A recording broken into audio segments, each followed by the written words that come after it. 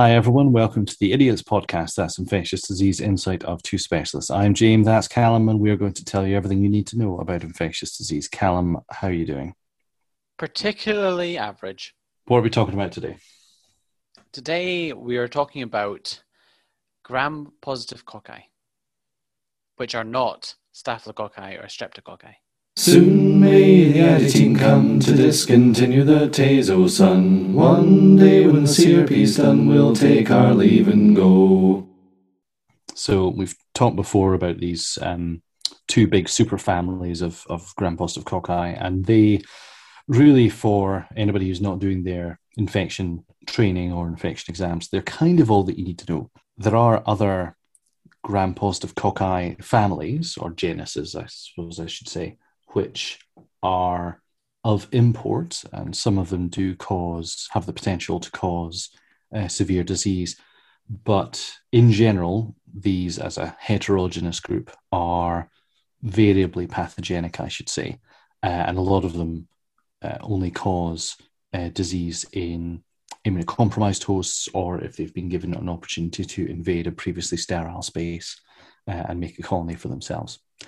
And as a result of this, they're actually a bit hard to talk about, aren't they? So usually when we're doing these microbe episodes, we talk about what they are, what they do, how they're classified, how to kill them. We can't really do that here because this is not one big group of organisms. They're gram-positive and they're circular, and basically there the similarities end, and they're all genetically quite diverse. There's not really enough to talk about for them to do individual episodes, and if we miss them out, then it'll be sad for them. Yeah, as would I. Yeah. So this group of organisms will often first be identified in the laboratory as a gram-positive coccus or cocci on microscopy, and they'll be in chains or clusters. And so that will immediately put you into the pattern of, is this a staphylococcus in clusters or a streptococcus in chains?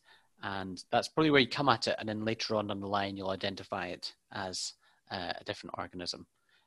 So you don't often, get a gram seed and say immediately, oh, it's this. Usually you'll look for the most common things and then work your way to the more unusual.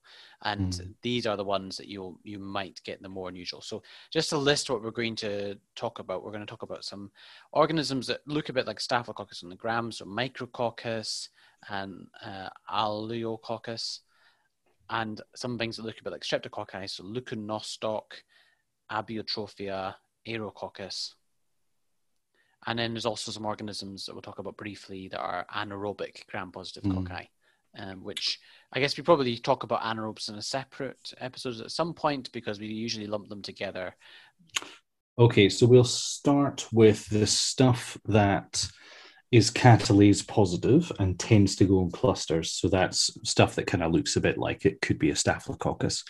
And there are two genuses to talk about here. One's Micrococcus and the other's Aloeococcus. You might be thinking, where did I get all these genuses from? Why have I selected these out of the hundreds of gram-positive cocci species? These are the ones that appear in the Oxford Handbook of Infectious Disease and Microbiology, and therefore the ones that I wrote down for the exam. So that's where the list comes from. Let's start with Micrococcus. I think it's fairly commonly turns up in cultures, and the species that really causes disease in humans is Micrococcus luteus. They're catalase positive. They grow in clusters. They're also oxidase positive, which helps with identification. And in particular, when they're growing in clusters, they tend to grow in tetrads. So they don't have this kind of bundle of grapes appearance that Staph aureus does. There's very distinctively kind of four of them, and then they kind of branch off from each other. You often find micrococci on clinical specimens, including blood cultures, as a contaminant. They're an organism that grow in the skin a bit like some staphylococci and some of the streptococci. That's usually where you find them. They're causing clinical infection is often in the context of prosthetic material, so say a replaced hip or other joint. Other than that, you don't tend to see it causing much problems. Yeah. The other catalase positive organism, Aloeococcus otidis, there are some schools of thought which think this might not actually be all that pathogenic. You see it in otitis media cultures. So ear swabs will often return that, and certainly it's a commensal of the inner ear. Whether or not it actually causes active infection is debatable. But if you feel like treating it, you can treat it with penicillin. And that's basically all you need to know about it. Nice. So moving on to things that are more like streptococci, so they grow in chains, and catalase negative. Yeah. Will we start with leukonostoc? Leukonostoc. Mm. Not entirely sure how we're meant to pronounce it. I think it's leukonostoc. Interesting aside, or maybe not that interesting, who knows. I think often in medicine we pronounce things in a set way, and then you go to a different, health board or country, and things are pronounced very differently. Yeah. So Clostridium, or Clostridioides, as it's now called, difficile, or is it difficile? Who knows? I think that's maybe quite a universal thing with Latin pronunciations, because there's some debate about whether we actually know how the Romans used Latin and how they pronounced it. Yeah, or how it was pronounced. Yeah, definitely. But in medicine, so if that can be our little disclaimer, that if you're listening and you know how it's meant to be pronounced and we're not pronouncing it right, then we're definitely pronouncing it right for our local setting. And if you're listening from our local setting, even though both of us are pronouncing it differently. Yes. Oh, yes, definitely. And if you're listening from the local setting and we're pronouncing it wrong, then it's because we've worked somewhere else. That's what it is. Yeah. So leukonostoc? So leukonostoc is an organism which is found quite ubiquitously in environments, plants, veg, dairy, although when we say it's been found in these places, that's just where people have published on the internet and in papers about where they found it. So probably is more widely spread than that. And it can be a cause of skin, soft tissue, dental abscess infections, bloodstream infections, meningitis. It's quite infrequently found in clinical specimens. It's often something that has been grown and you think is going to be some sort of streptococcus, and then it turns out to be leukonostoc. So, well, I guess that's true of everything we're about to talk about, though, Cal. Yes, that's true. Yeah. Interestingly, leukonostoc is intrinsically vancomycin resistant. So vancomycin acts at the peptidoglycan terminus at the site of two consecutive alanine amino acid residues. Leukonostoc doesn't have this. It's got alanine and then lactate, and so that means that vancomycin can bind to it. But luckily enough, penicillin will kill it just fine. So if you do encounter a leukonostoc sample and you want to kill it in your patient, again, penicillin will do fine. Abiotrophia. So these were... Abiotrophia. Fine. I don't know. Fine. That's how I say it. All right, fine. Abiotrophia or abiotrophia, formerly called the nutritionally variant streptococci.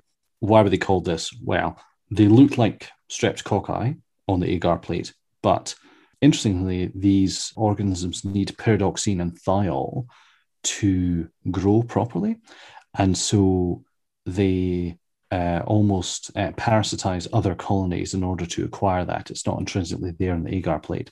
So they'll grow near, say, Staph aureus, or they'll grow in a special media that has pyridoxine and thiol integrated into it. And for a while, they were just called nutritionally variant streptococci. Then various genetic studies revealed them to be not particularly similar to strep at all. And so they were reclassified into the genus Abiotrophia. There's two species, Defectiva and Adiacens. They are normally found in the upper respiratory tract and GI tract and the urogenital tract as well. Their main thing is that they can kind of cause endocarditis in humans, and that they can occasionally be hard to ID with the MALDI-TOF. They're also hard to ID on microscopy as well. Although they're normally gram-positive, they can actually be gram-variable, and they can actually be a bit pleomorphic depending on how they've been grown. Pleomorphic just means that they have different shapes, so they can be coccoid or they can be bacilliform. And just popping in a case. So recently, a couple of months ago, we had a case of a patient who had symptoms of infective enterocolitis and had lots of blood cultures. And we saw gram-positive bacilli and one gram stain, and then we saw some gram-positive cocci, another, and then sometimes the bacilli looked a little bit gram-negative, and it was quite hard to unpick. And then the patient turned out to have Abiotrophia. I think it was Addison's infective enterocolitis. Interesting. And what did you use to treat it? I think they had a cephalosporin based on. Yeah. So the all the nutritionally variant streps, they're sensitive to your normal gram-positive killing drug classes. So penicillins, cephalosporins, vancomycin, and also gentamicin, which is interesting because normally streptococci are considered to be resistant to gentamicin as opposed to, say, staphylococcus. Aerococcus, Callum? Aerococcus. This is another organism that's found quite widely within the environment. It's generally not that pathogenic. It can cause opportunistic infections in patients who've got altered immune system. One genus, Aerococcus urinae, can cause urinary tract infections. I guess that's probably the one you come across the most often. In terms of laboratory identification, they're catalase negative, just like other, it's a bit like streptococci in that sense. On the plate, it can mimic a Viridans strep, and they tend to appear in small clusters. And then the last kind of strappy looking thing would be Pediococcus. And again, we're now getting into kind of real small print stuff. Pediococcus grows on us and humans, on the skin, I think, but also has been cultured from plants previously. It causes opportunistic infections. It can rarely cause endocarditis. Again, it looks like Viridans streptococci when you look at it. What would you use to treat it? You could use penicillin, and you could use daptomycin. Again, it is vancomycin resistant, although this time I'm unsure about the mechanism of that.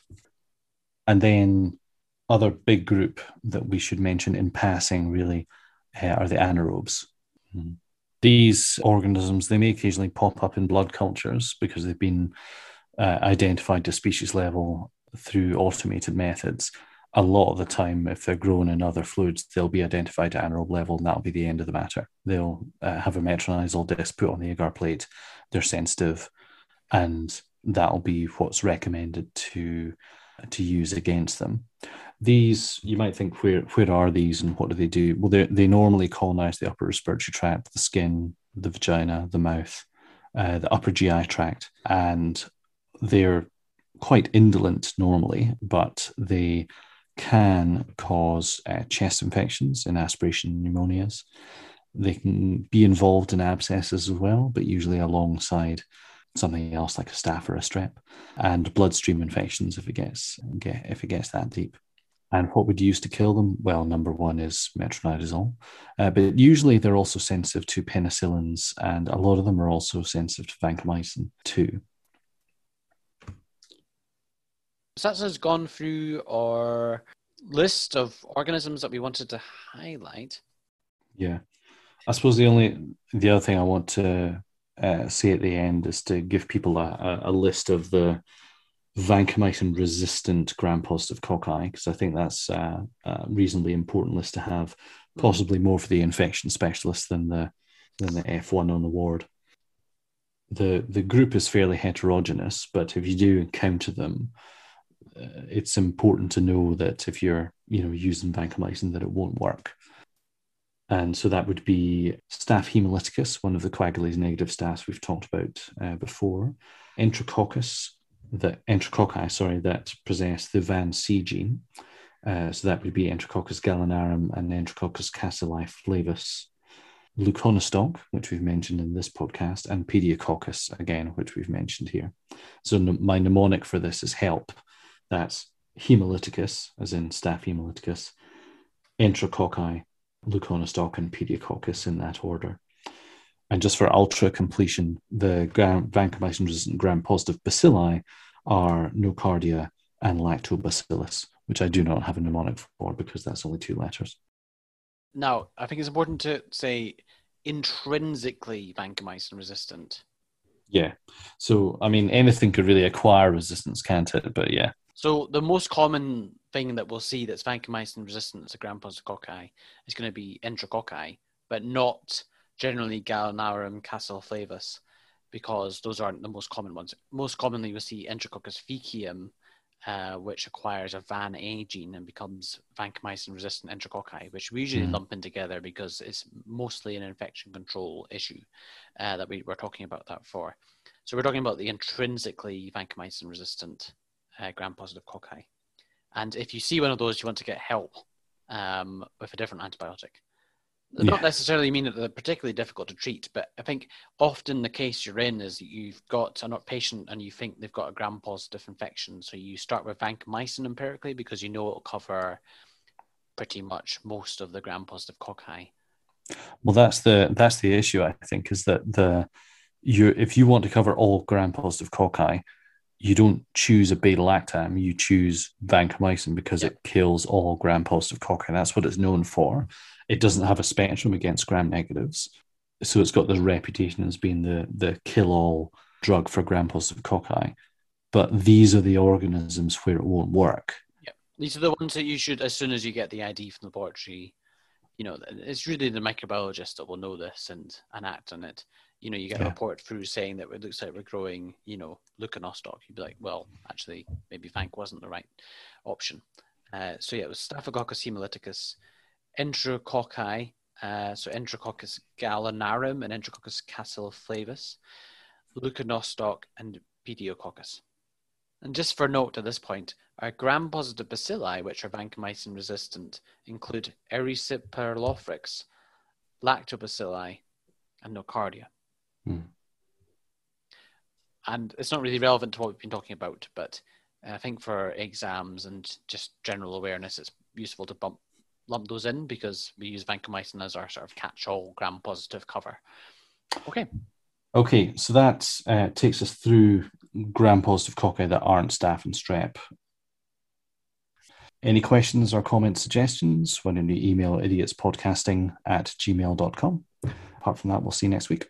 Thanks for listening, everybody. See you next week.